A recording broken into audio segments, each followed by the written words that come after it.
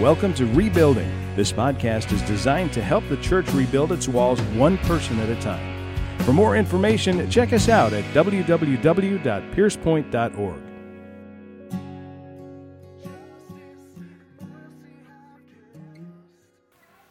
Man, it's a beautiful day outside, a little bit warm, but still a beautiful day.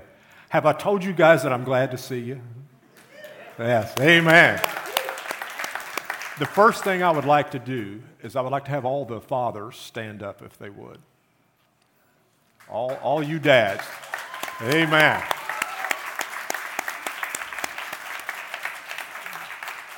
You know, we live in a time that's strange, where the patriarchal system that God has set in place, where the father is the head of the house, is something that's under attack, more so now than I've ever seen it.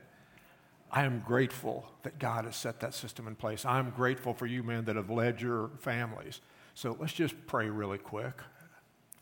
Father, we are so thankful, God, that sometimes what doesn't seem good to the world is really the best thing for us. We know that your systems and the system that you've set in place, that a father is the head of the household, and God, that doesn't make him a king or a tyrant. Father, that he leads as you would have him lead. So we pray that you would bless these men this morning. We pray that you would continue to show them your way. Help us to lead our families in a way that is pleasing to you. Thank you in Jesus' great name. Amen. You may be seated. Thank you, guys. Thank you. Well, we are going to take a look at Psalm 119 again. And Psalm 119 is the longest chapter in the entire Bible. So I figured in honor of that, I would probably take a couple of verses from every book out of the Bible today and read.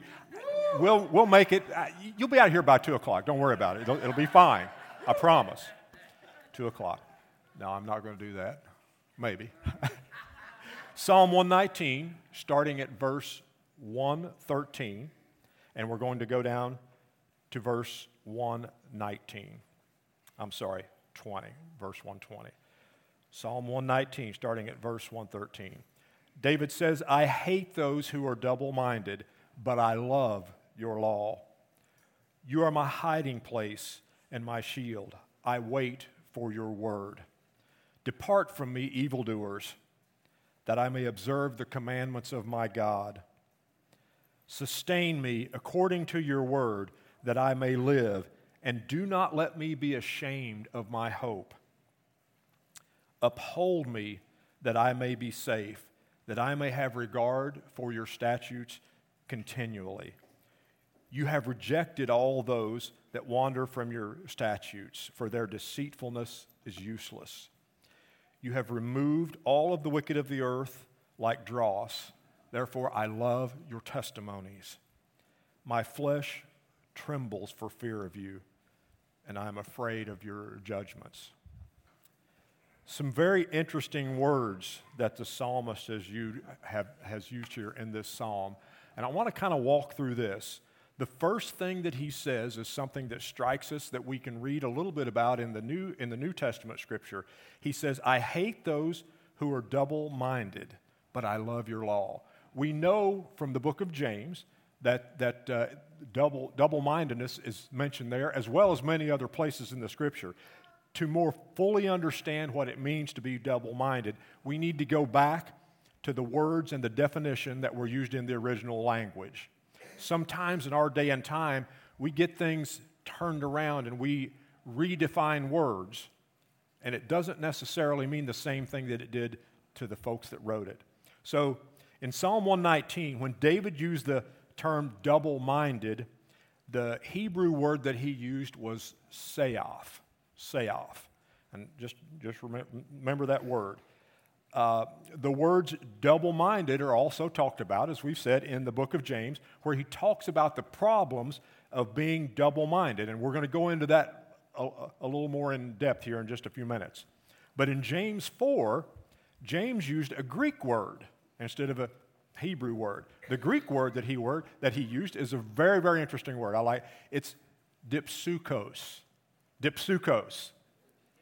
Now, both these words, seoff and dipsukos, essentially mean the same thing. If you think about a double-minded man in our terminology today, it means essentially the same thing, but those two words have a little bit different meaning. It means divided, half-hearted, doubting, divided in mind and in heart. It is literally to have two spirits, is what they're saying, two different spirits.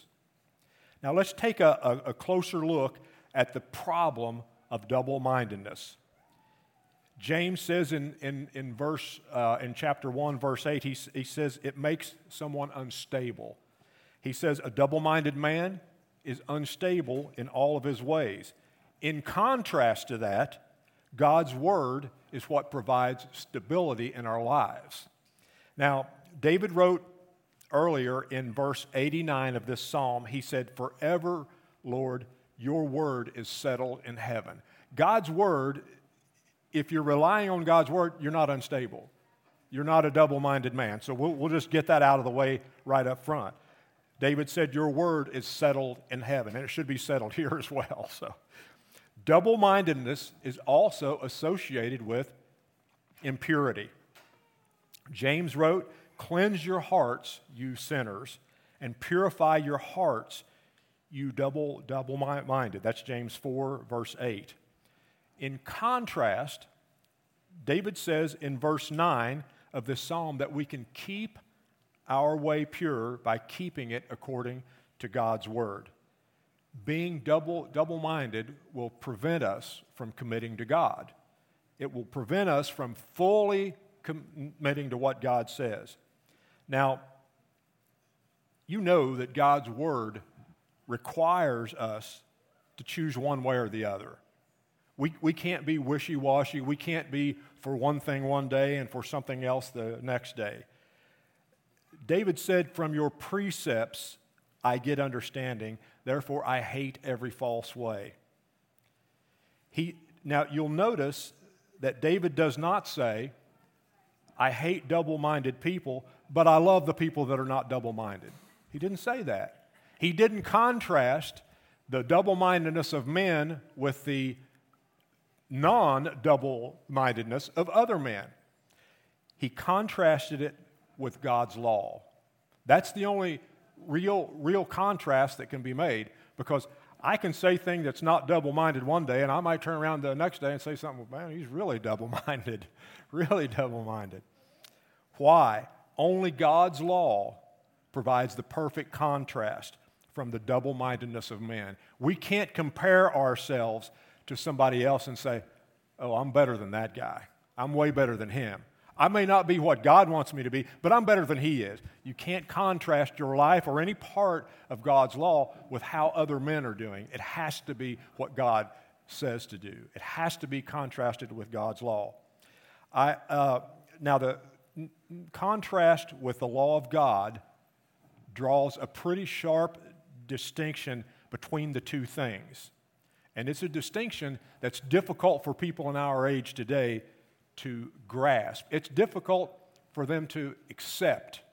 You know that there are some absolutes, right? You know that God has laid down some absolutes, and no matter what the world will say, the culture of the day, anyone, any organization, that's true, and that will not change. That will not stop being true.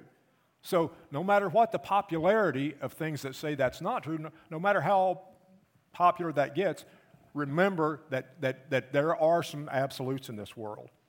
God's word makes double-mindedness and the law of God mutually exclusive.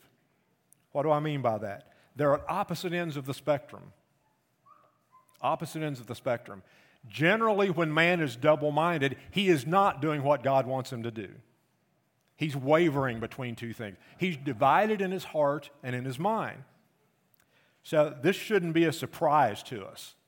The Lord draws many sharp distinctions in his word and makes many things mutually exclusive.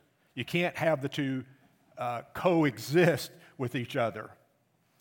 So among those things are good and evil, holy and unholy. There's actual holy and there's actual unholy, clean and unclean, righteousness and unrighteousness. There's a law of God that defines what those two things are, what is and is not. And that's just to name a few. Now, Nathan just recently did a blog that talked about calling what is good evil and what is evil good. When David talked about the double-minded, he did something that is lost in our world today. He used the law of God to set the standard. We don't do that today. We don't use the law of God to set the standard of our lives. And if we do, we will seem like that we're out of touch with things. We will seem like that we're not up on the culture. We will seem like that we're old-fashioned. We'll seem like we're not being intellectual if we use God's word to set the standard. We must use God's word. It will not change, and it shouldn't change for us. So one other way to get just another way to get the concept of what David and James were talking about being double-minded. Let's look at another situation in Scripture where the concept was displayed.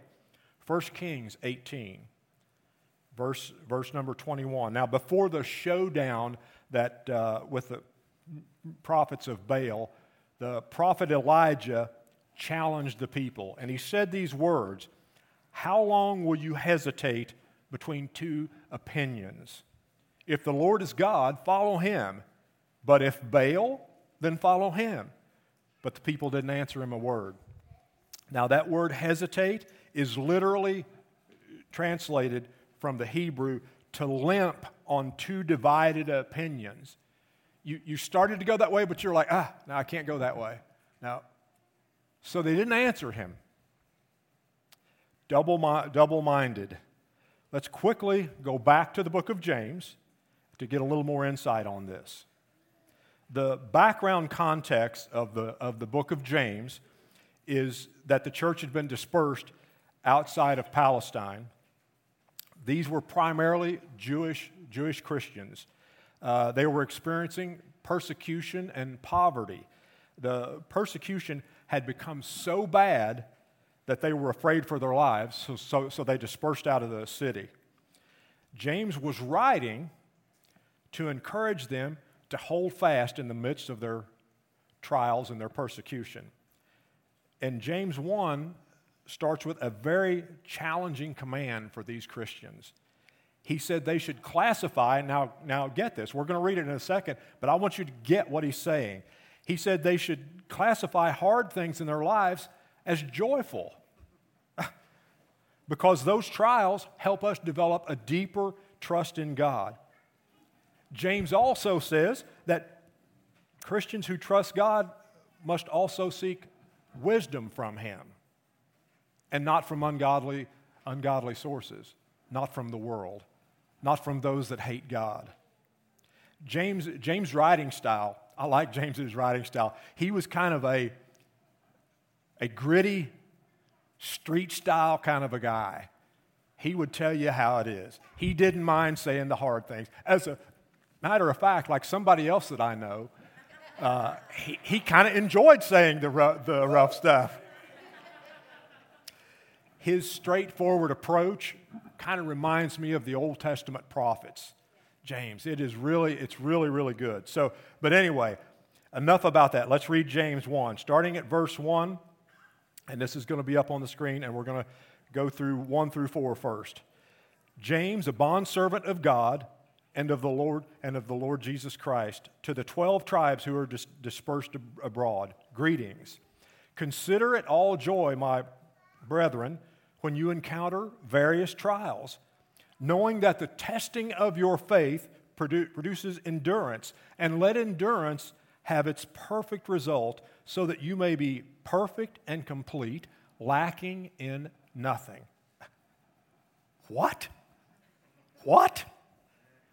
How could James be so insensitive to these people? The plight of these poor Jewish Christians, their lives were at stake. And he tells them to count it all joy when they're going through trials? He said they needed to keep following God and His commands to become, guess what? Better Christians. Doesn't James realize they're going through these are rough times? These are rough days, James. We can't. That's not what we signed up for you. We need some encouragement from you. How dare him to say that they should be joyful in their trials? He's not walking in their shoes. James said it was producing something in them that would make them closer to God and complete in Jesus.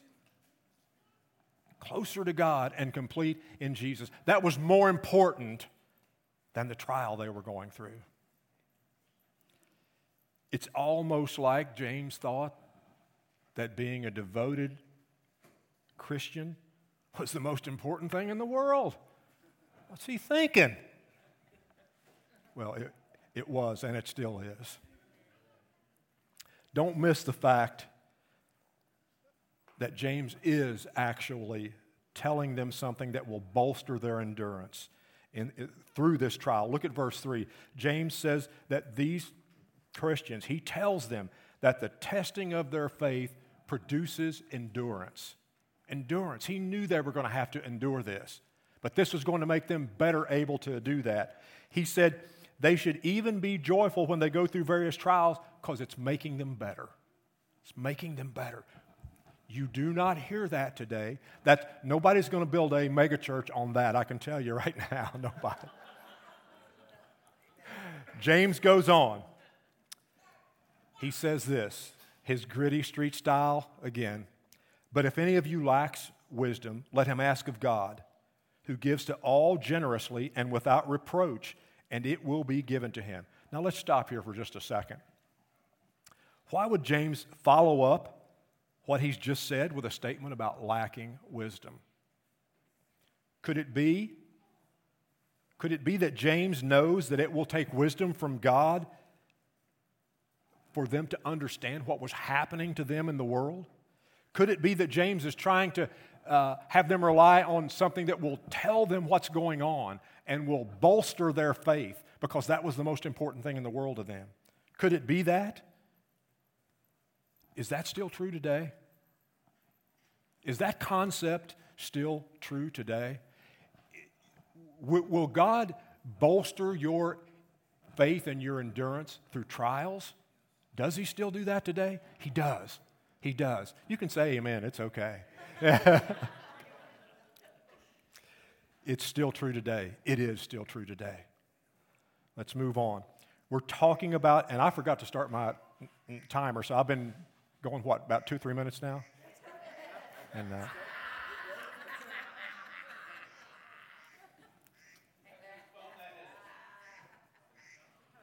that, you know what?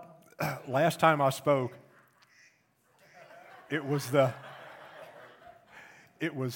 Siri that interrupted. Yeah.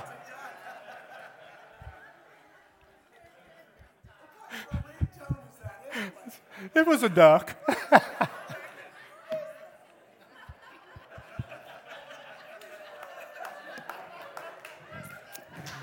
Thanks, Mark. Okay, I'm going to start over. So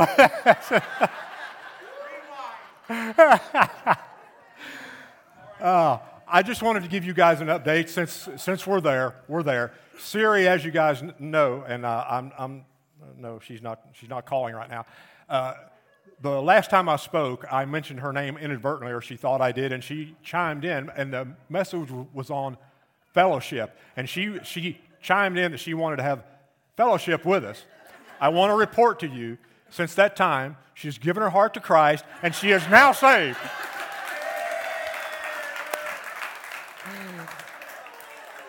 She's working on Alexa right now, so.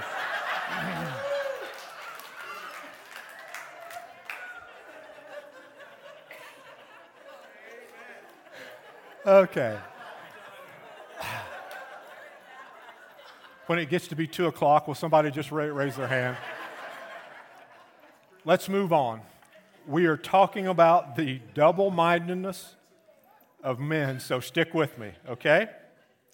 James goes on, verse number 6. But he must ask in faith, he's talking about wisdom, he must ask in faith without any doubting. For the one who doubts is like the surf of the sea, driven and tossed by the wind. For that man ought not to expect that he will receive anything from the Lord, being a double-minded man, unstable in all his ways. That's pretty harsh, that a double-minded man who asks for wisdom and he doubts that God's going to send it ought not to expect anything from God. That's pretty harsh, isn't it? That's hard, but that's true. That's what James says. It's in the Scripture. Keep in mind that James is talking to Christians. He's talking to people that have turned their life over to Christ. So back to verse 113 of the Psalm, where David says he hates the double-minded. David also says in Psalm 31, and we don't have that up there, Paula, that he hates those who pay regard to vain idols. In Psalm 139, David says he hates those who hate the Lord. We need to consider this in its proper context.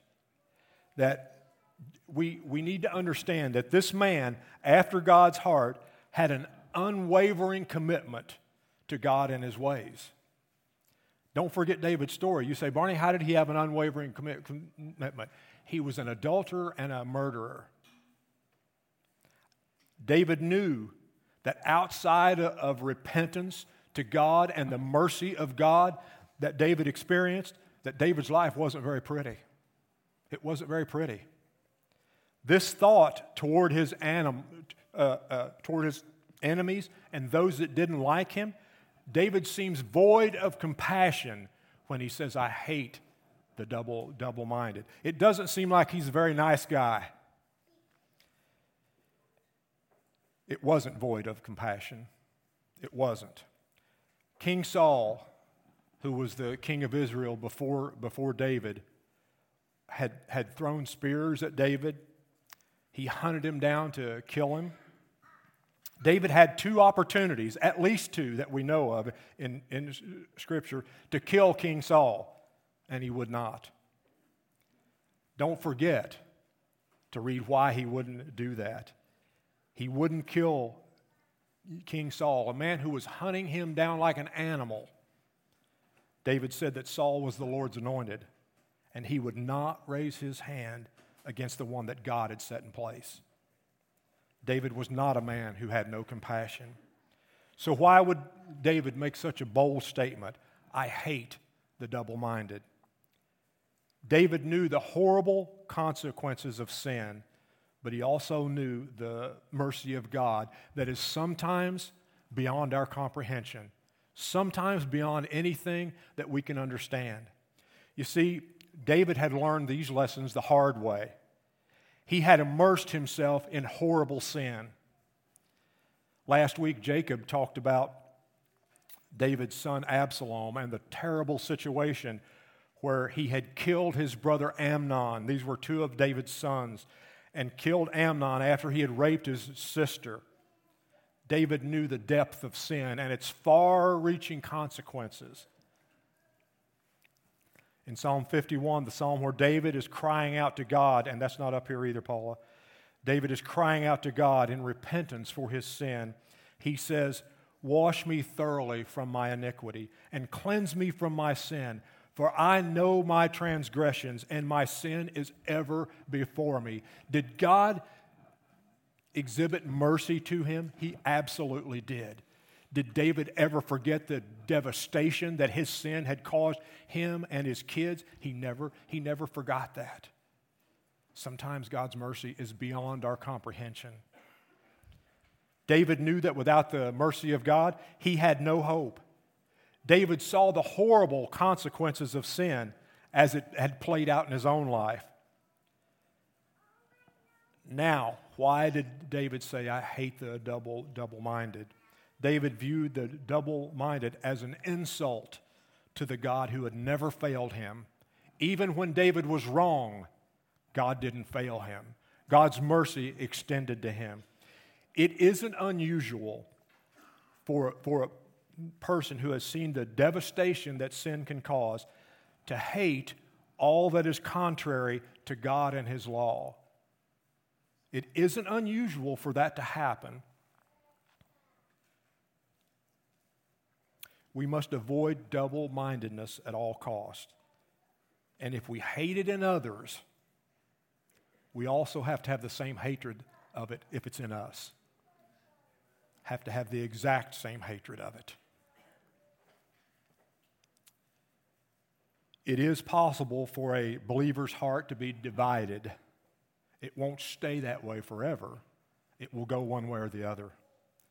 We need to pray for it to be united and single-minded, but that prayer has to be made, James says, without any doubt. Back to Psalm 119. Verse 114 says, David said, "You are my hiding place and my shield." It isn't any wonder that David felt like God and His Word was his hiding place. He says, "I wait for your word." David wasn't hiding from God. He was hiding in God. His protection, his shield was God. The Psalms are filled with language that talking about God as our protector and our shield. You know, John Pryor sings a song that's based on Psalm 3, and it says, "But you, O Lord, are a shield about me, and the one who lifts my head."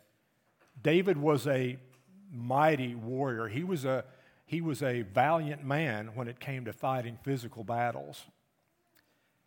But he realized that he was in a spiritual battle against those who do not follow God. We are in a spiritual battle. And many times it is against those who do not follow God. Paul said in 2 Corinthians 10, he said, "For though we walk in the flesh, we don't war according to the flesh. For the weapons of our warfare are not of the flesh, but divinely powerful for the destruction of fortresses." We can't war like the rest of the world wars. Did you know that? We're fighting a spiritual battle. God has to be our shield. God has to be. David's battle was a spiritual battle, and so is ours. Don't be deceived. Even though there are physical battles going on, and there are, the driving force behind it is still spiritual. We need to proclaim God and His Word now more than ever. We don't need to shrink back. We need to do it now more than ever. Paul encouraged Timothy in 2 Timothy 2 to keep fighting alongside him and not to give up. He says, "Remember Jesus Christ, risen from the dead, descendant of David, according to my gospel, for which I suffer hardship, even to imprisonment as a criminal. But the word of God is not imprisoned," Paul says. The statement that David makes in verse 114, he says, "I wait for your word," is literally translated, "I hope in your word." David's hope was in God and in His word. Our hope better be in God and in His word as well. David says in verse 115, "Depart from me, evildoers, that I may observe the commandments of my God." David saw these people as a hindrance to his obedience to God. He actually tells them to get away from him. Have you ever been around somebody that you want to say, "Hey, hit the road, Jack"? David says, "Depart from me, evildoers, that I may observe the commandments of my God." Sustain me, verse 116, "Sustain me according to your word, that I may live, and do not let me be ashamed of my hope." The word of God sustained David. He relied on the fact that God's word had kept him, and it would keep him in the future too. This is something that we forget. It's very easy to go through a trial and to have God sustain you through His Word. And the next trial comes along, and you've forgotten all about that. You've forgotten that God sustains you through that. He's trustworthy. He's faithful. The promises of God were trustworthy, and His statutes had guided David in all of his comings and goings. Even at the time when David was wrong, God's mercy was poured out to him. So how does this all relate to us in 2020? How is it that God and His Word sustains us? You see, we can read God's Word, but we have the luxury, the experience of being able to experience the living Word. The Gospel of John tells us that the Word of God was made flesh and dwelt among us. Do you know who that is? It's Jesus, the Word of flesh. There are two Greek words in the New Testament that are translated Word, W-O-R-D, Word. Sound like a gangster now, don't I, Matt? Word. Yeah. Those two words are rhema and logos. They have slightly different meanings. Rhema usually means a spoken word, but logos has a little deeper meaning. It implies that this word was the very message that God had for all mankind. Jesus was the Word that became flesh. He was the message that God had for all mankind. David knew that he could trust everything God does. He could trust everything God does, but he also trusted everything God said. That's not so easy. That's not so easy. We have the privilege of not only learning from the spoken and the written Word of God, but we must also follow Jesus, the Word that was made flesh, the message of God to this world. Back to Psalm 119, verse 117.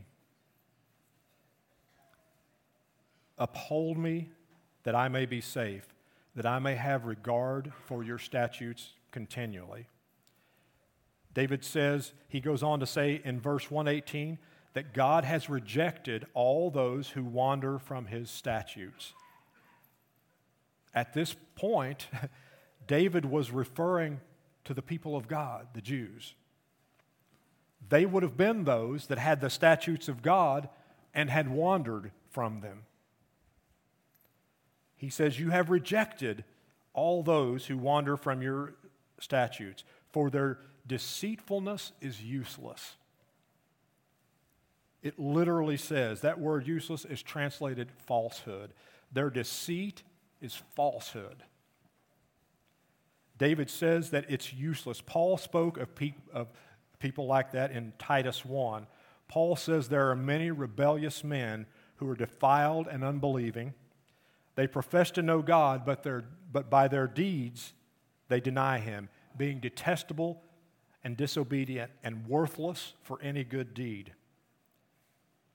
David finished this section of this psalm with some strong words against those who wander from God. He says that in verse 119, he says, you have removed all of the wicked of the earth like dross. Therefore, I love your testimonies. Do you know what dross is? Dross is the trash, the scum that is skimmed off of gold or silver when it's refined.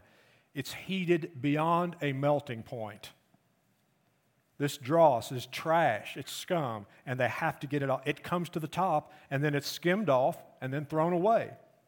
David says you've removed all the wicked of the earth like dross. This process, this refining of gold, is something called not melting, although it does melt. It's called smelting. Smelting. A refiner of gold will do this process numerous times to get the purest of gold. This refining of gold has been around since around 6000 BC David knew what dross was. So this would have been very well known to him.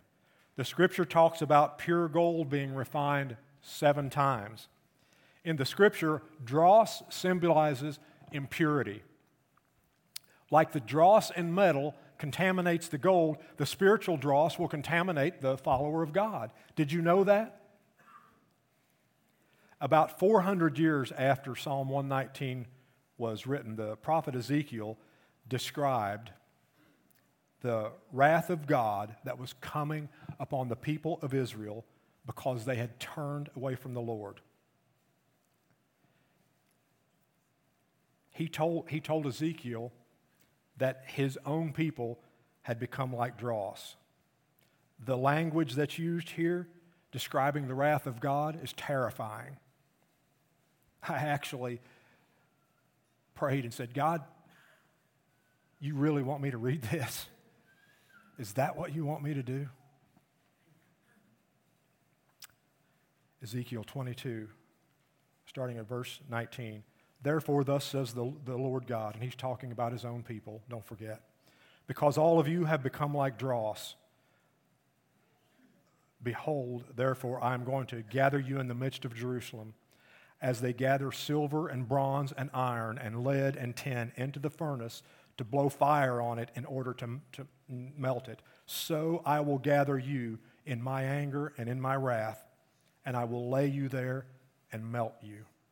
I will gather you and blow on you with the fire of my wrath, that you will be melted in the midst of it. As silver is melted in the furnace, so you will be melted in the midst of it. You will know that I, the Lord, have poured out my wrath on you. David knew the consequences of being double-minded. It doesn't end in just wavering. It doesn't end in someone just saying, I don't know, I can't make up my mind. It ends in not following God. He says in verse 120 of Psalm 119, my flesh trembles for fear of you, for I am afraid of your judgments. I believe there's a lack of healthy fear of God and his judgments in our world today. I know that if we've accepted the blood of Christ that was shed for our sin, we should have no condemnation. Look up every time that someone in the Scripture came face to face with God. There was a reverent fear that overtook them. You know, I really wanted this message to be uplifting. I wanted it to be encouraging. I wavered back and forth about that scripture in Ezra because I thought it proved a good point, but didn't seem to be very uplifting. I wanted to be able to give you the beautiful picture of how much God loves us. We're living in a time when the truth is not welcomed and not even tolerated in many cases. The fact is that for you to be able to understand the whole story of God, you have to have all the pieces. You have to be able to hear it all. God hates sin. God is just. And any narrative that says otherwise is a lie. Since he is just, he has to punish sin. We can run from that. We can water that down. We can make it sound good to the culture that we're in so that they don't berate us for that. You can even say that you don't believe that. But it's still true. It's still true. That's one of those things that does not change. God hates sin so much that he has never wanted us to be enslaved by it. God doesn't want us to have to pay the penalty for sin. So if there's anything encouraging in this, know that it takes a sacrifice that we could never give. It requires a payment that we can't make. Here's the encouraging piece. Here is the good news. God is full of mercy. God loves us. He sent his Son so that we don't have to pay the penalty for sin. The Scripture tells us that God made Jesus become sin for us so that we could become the righteousness of God.